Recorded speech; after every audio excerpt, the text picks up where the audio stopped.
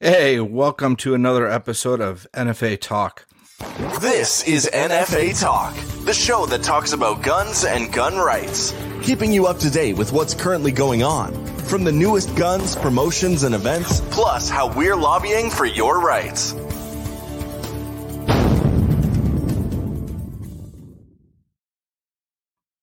Hey, I'm your host, Jordan Vandenhoff, and I'm here with Rob Boutlier, also known as the Patriotic Dad. Hey, Rob, how's it going?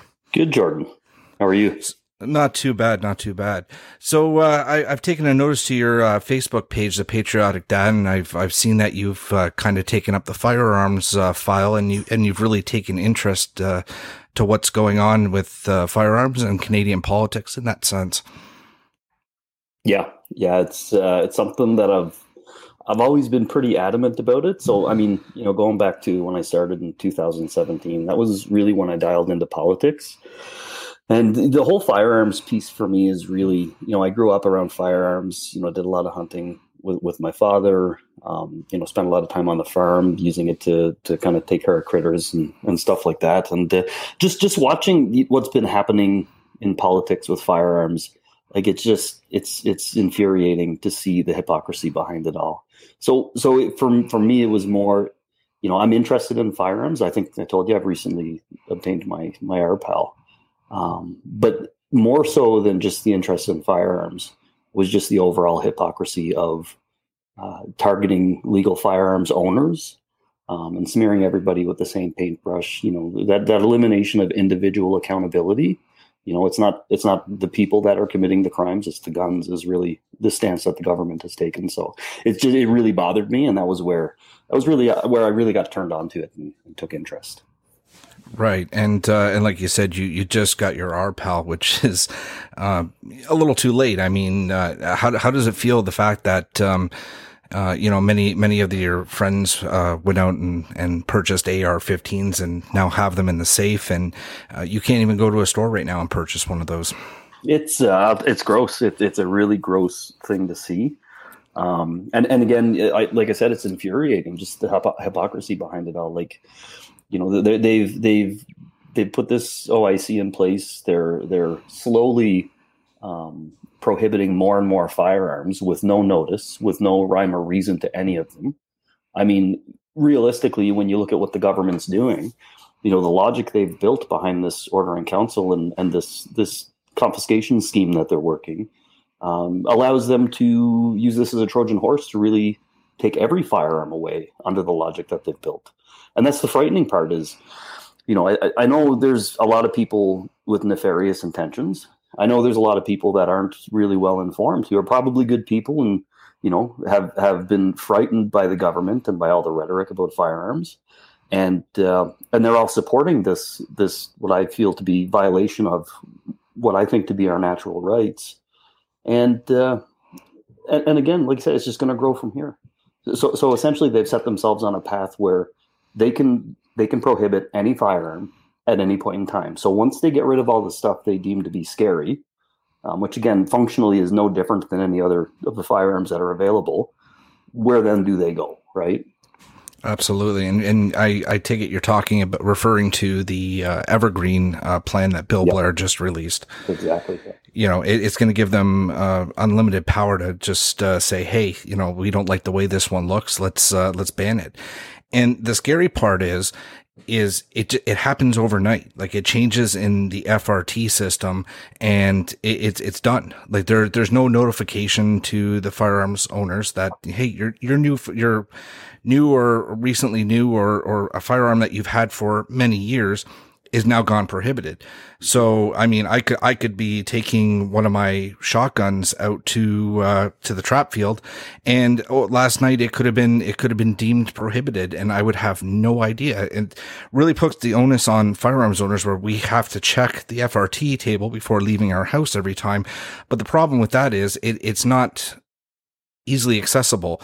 They just made it public, but it only gets updated so often. So you won't even know until the following week if that firearm that week was prohibited. And how are they going to do this? How are they going to maintain this? Like, it's ludicrous, right? I don't know how else to put it. Well, and again, you've got, the firearms community, like statistically, if you look at the numbers behind firearms owners, they're the most peaceful, law-abiding people in the entire country. And the government's put things in place that criminalizes these people overnight who've earned the right to have these firearms, and they've earned that freedom through their behaviors and their commitment to the culture and the training and everything they've done. And that's the really disgusting part to me is again, and and the government's rhetoric is horrible for it as well, is these legal firearms owners are somehow considered to be dangerous by the government. And when you really start digging into it, I mean, I posted something recently, I got a lot of flack over it.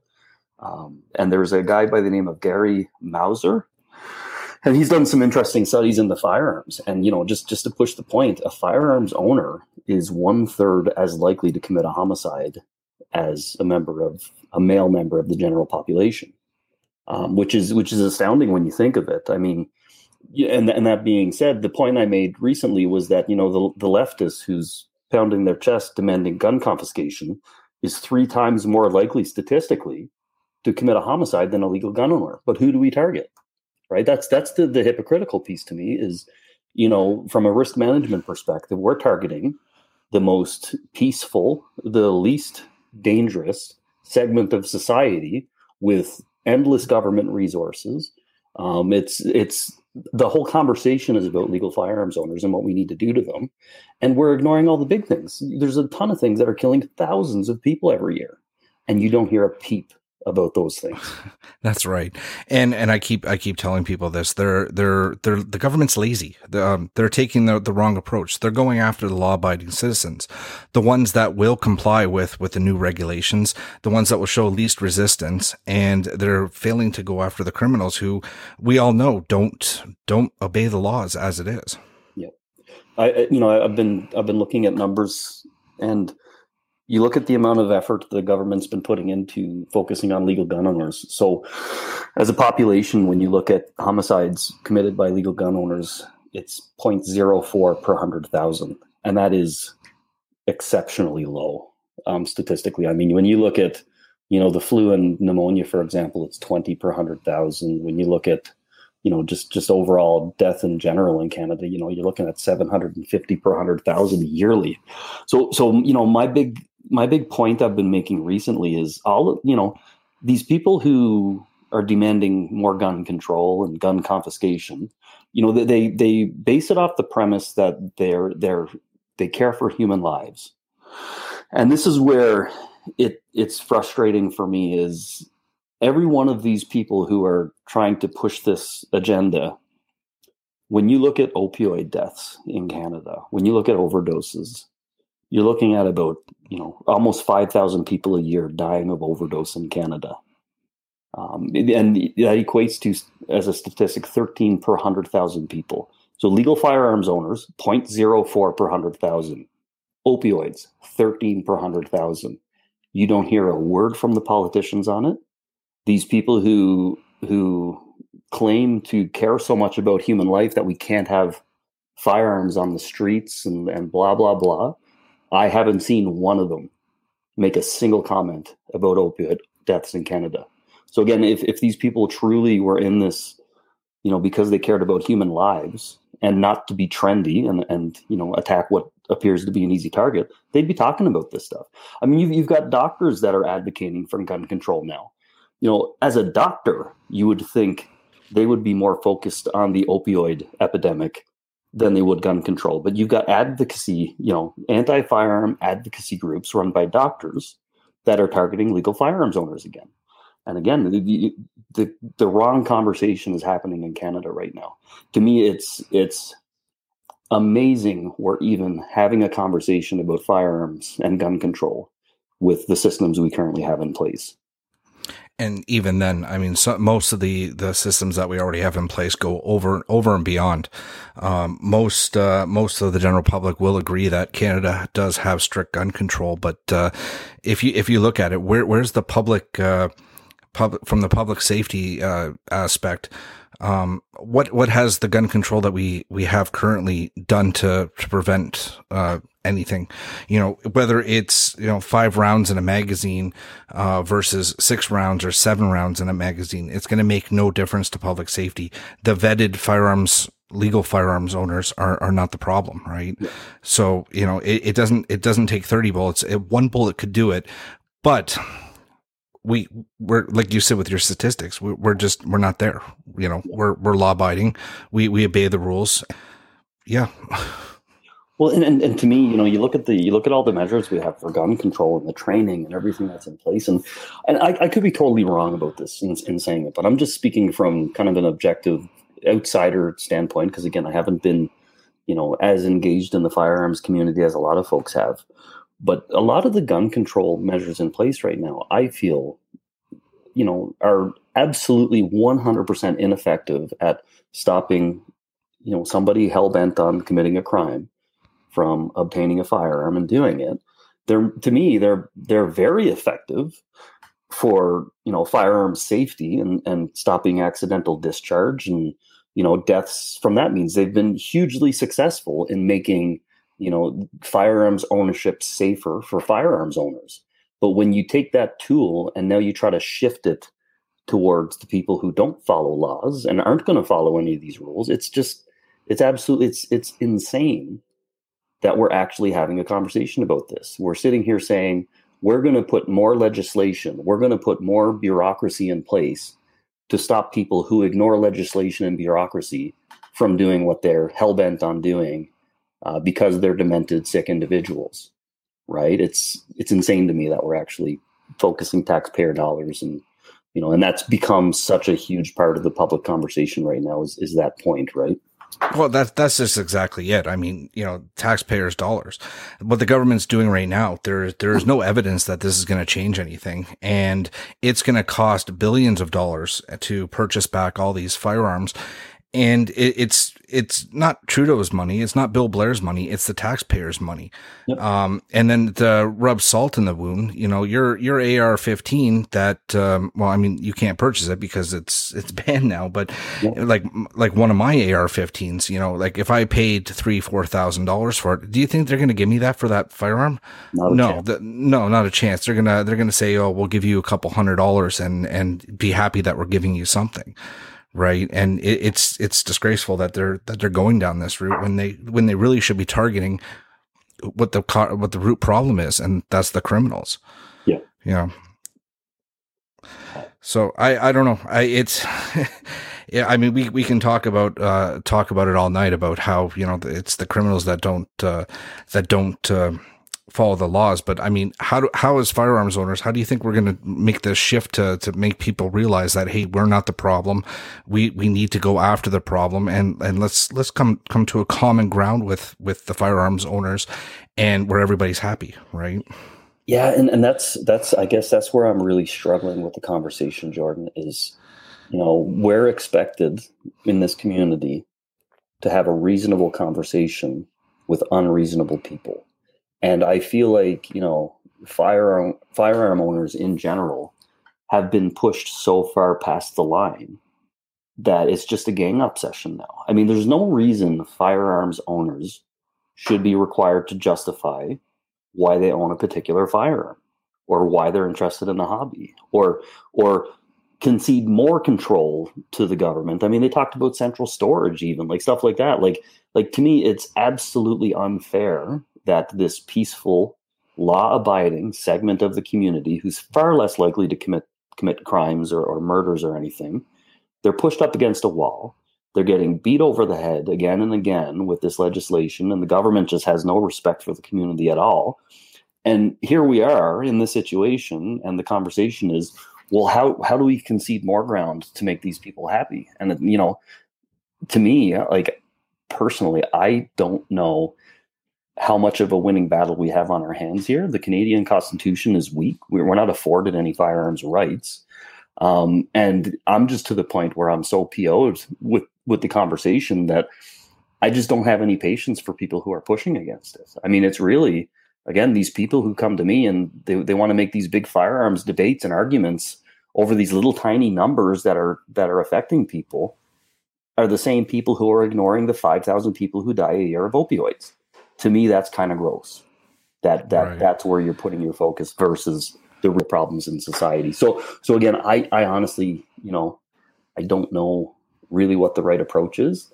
I'm a bit of a, I kind of take no hostages when it comes to stuff like this. I really don't like conceding ground, especially when people are in a situation where they've been unfairly treated and had their backs pushed up against the wall so much already. It's really difficult for me to understand where you do go from there. And it's very hard to have an open conversation with the anti-gunners. The media suppresses us. Facebook slows us down. They basically what we can talk about is shadow banning. Like they'll close your page down. They'll slow you down. They kill your reach. Mainstream media, they're really great at showing all the negatives, but do they show the positives? There's many gun clubs out there that do great things for their community, whether they're doing charity events or they're, bringing the general public out to try to educate them better on firearms and to show the general public, hey, like this is what goes on at a gun range. There's not a whole bunch of people dressed up as Rambo running around toting their guns and shooting these assault style, as they call it, firearms, because they just don't exist. I mean, right now, like our AR-15s, you pull the trigger once, it fires around. You have to release the trigger and then pull the trigger again. It's not just pull and hold and spray and pray. It's ludicrous that they call them these military weapons. And, when Trudeau says, these were designed for war and meant to be, to kill the most people in the least amount of time. Well, I mean, in Canada, we're only allowed 5 rounds. If your magazine can hold more than 5, you put this rivet in there, you can only put 5. So, I mean, you have to pull the trigger 5 times, right? Because we're law-abiding citizens, and that's not going to happen in the first place. So it's silly listening to, like, when I listen to him and I listen to all his sayings, it's just absolutely ludicrous and silly that they want to go down this road. Well, their warping of language is, and again, this stuff really does frighten me when I see it, right? So this military assault style weapon, and this term, and you know as well as I do, Jordan, a group of ideological leftists sat in a room and decided this is the most scary way we can frame up firearms to get what we want out of the conversation.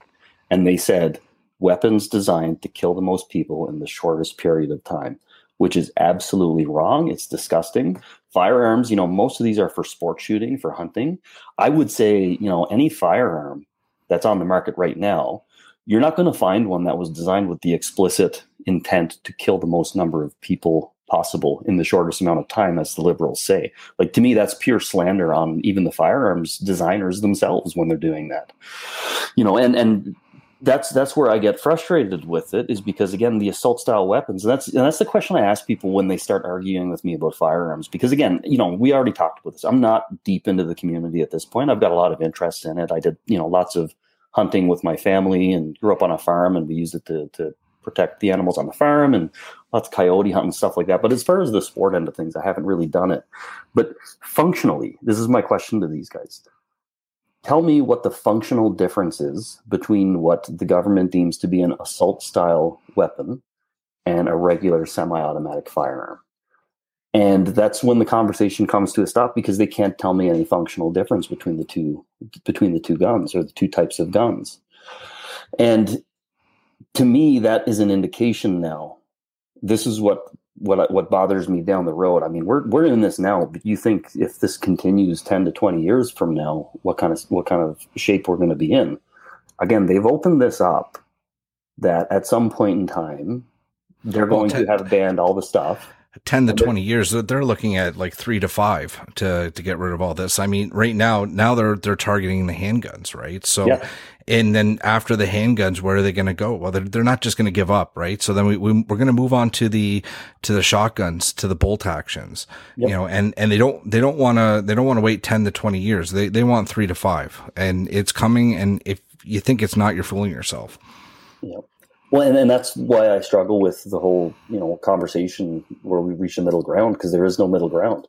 There's just more rights and I consider them to be natural rights, being taken from legal gun owners over time until there's just none left, until they're all taken away. And that's always going to be the conversation. They're demonized. They feel like, they're a peaceful community and they want to work things out. So they do that. But again, they just keep getting stomped on and they keep getting taken advantage of by the government and by all these leftists. And I explicitly call these people leftists because, again, I know lots of great liberals that, they don't feel this way about firearms and they might not agree with it, but they've got some left-wing views. But it's more the extremist end of these things that fight for these things. And they're gonna keep taking and taking and taking until there's nothing left. And then they'll find another enemy that they want to take down. And they'll take that away, and they'll take that away. You look at the UK. I mean, they have knife bans, right? That's where this stuff goes. They just ban more stuff once they run out of stuff to ban. It doesn't stop. So again, just giving any ground to these people, it's a struggle for me to really kind of get on board with that because it's just going to keep moving. At one point we're going to have to wrap ourselves in bubble wrap before we can leave the house, right? Like and like you said, the UK, I mean, they took away guns, but I mean, I can pull up a bunch of articles. They are still using guns in the UK. And who's using guns? The criminals. So now that they've taken all the firearms away from a country like that, or at least limited them a lot, then you're still got the criminal element that is committing these crimes. They're still smuggling these guns in, and those that are not able to do that, what do? They just change their tool, and that's what the gun is. It's a tool, So now they've gone from a firearm to a knife, and like you said, now we've got knives. So now the government's got to pose a knife ban. Where does it end? And again, this is one of the biggest problems in society today. You see it with a lot of the movements taking place, a lot of the unrest. There's no individual accountability anymore. It came out the other day. There was, that shooting in Toronto where that 12-year-old boy was shot. And I think another victim in that shooting was killed. And you had guys who were prohibited from possessing firearms, have some kind of gang fight, and they fired indiscriminately, shooting a few people, and they killed this young boy. And I do believe there was another victim of this shooting that passed away.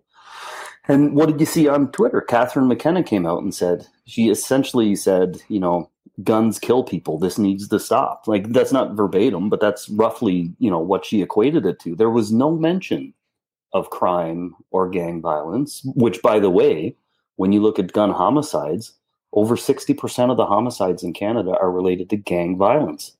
How much conversation do you hear anybody having about gangs? Absolutely. And that's just terrible. And I feel very sad for the family of that 12-year-old boy. My heart goes out to them. They should never had to have experienced that. It really saddens me. And Jordan, twisted, demented people will always find a way.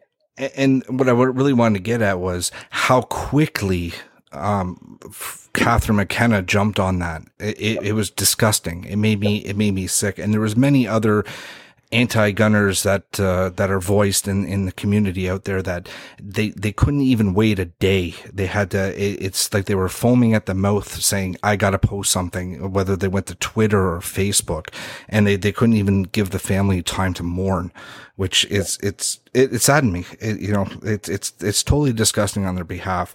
And here we have, the firearms community. We respect the family and we wait, and then, we talk about it down the road. Yeah. But, and the media picked up on it right away. And, it's a negative for firearms. Let's go. Yeah. Let's roll with it. I've done events where, firearms in a positive way, and you call the media up and they say, yeah, there's no story there, and it's almost, if you have to read between the lines and you have to wait for them to say, hey, if somebody gets shot, then call us and we'll come down and cover it. Right. And that's sad too, that we've gone this way. Yeah, no, it's heartbreaking to see. I mean, you look at the shooting in Nova Scotia that happened recently, and actually one of the victims, I worked with her husband for a number of years, and kind of watching what played out there and how things went down. Again, it's they kind of launched this whole OIC off of that situation, Exactly. Well, that's the thing. Like, they had the OIC already drafted up. They had it ready to go. They were just waiting for the moment. And when Nova Scotia hit, that was the moment. And then they roll with it and they used it to drop what they want, what their agenda was. You know, they already had it drafted up. The same with this handgun ban. They've already got something in place. They're just waiting for the moment. And it might be this 12-year-old boy in Toronto, or we might have to wait for the next major event before they decide to move forward with it. Yeah. You know, and speaking of the Nova Scotia event, like here we have a guy that illegally obtained his firearms and used firearms that we don't know yet, but we're guessing only because of the fact that if he had one of those firearms on the OIC list, the media would have broadcasted that. Went around and did what he did, right? And I don't want to give him too much attention. And again, you know, there's so much focus on the object, the tool, and not enough focus, in my opinion, on the individual accountability and the twisted, demented people that do these things, right? You don't, that doesn't become part of the conversation because, you know, it's more elusive, I guess. It's harder to contend with. It takes more resources to deal with the mental health side of things and that portion of it. And again, the easy thing to do. And to me, you know, it's twisted because it allows the government to project results. So we've made all of these provisions and these changes, and we've restricted this ownership piece, and nobody puts two and two together and understands that all of these moves are absolutely 100% ineffective at preventing any of these crimes from taking place. Rob, it's been great talking with you, and hopefully we can do this again sometime. So everybody out there listening, please go visit Rob Bootler's Facebook page, like and subscribe. Check out The Patriotic Dad, and Rob, thanks for joining me tonight. Awesome, and anytime, Jordan. Really enjoyed it. All right, thank you. Thanks for listening to this episode of NFA Talk. Like and follow the NFA on social media and sign up to become a member.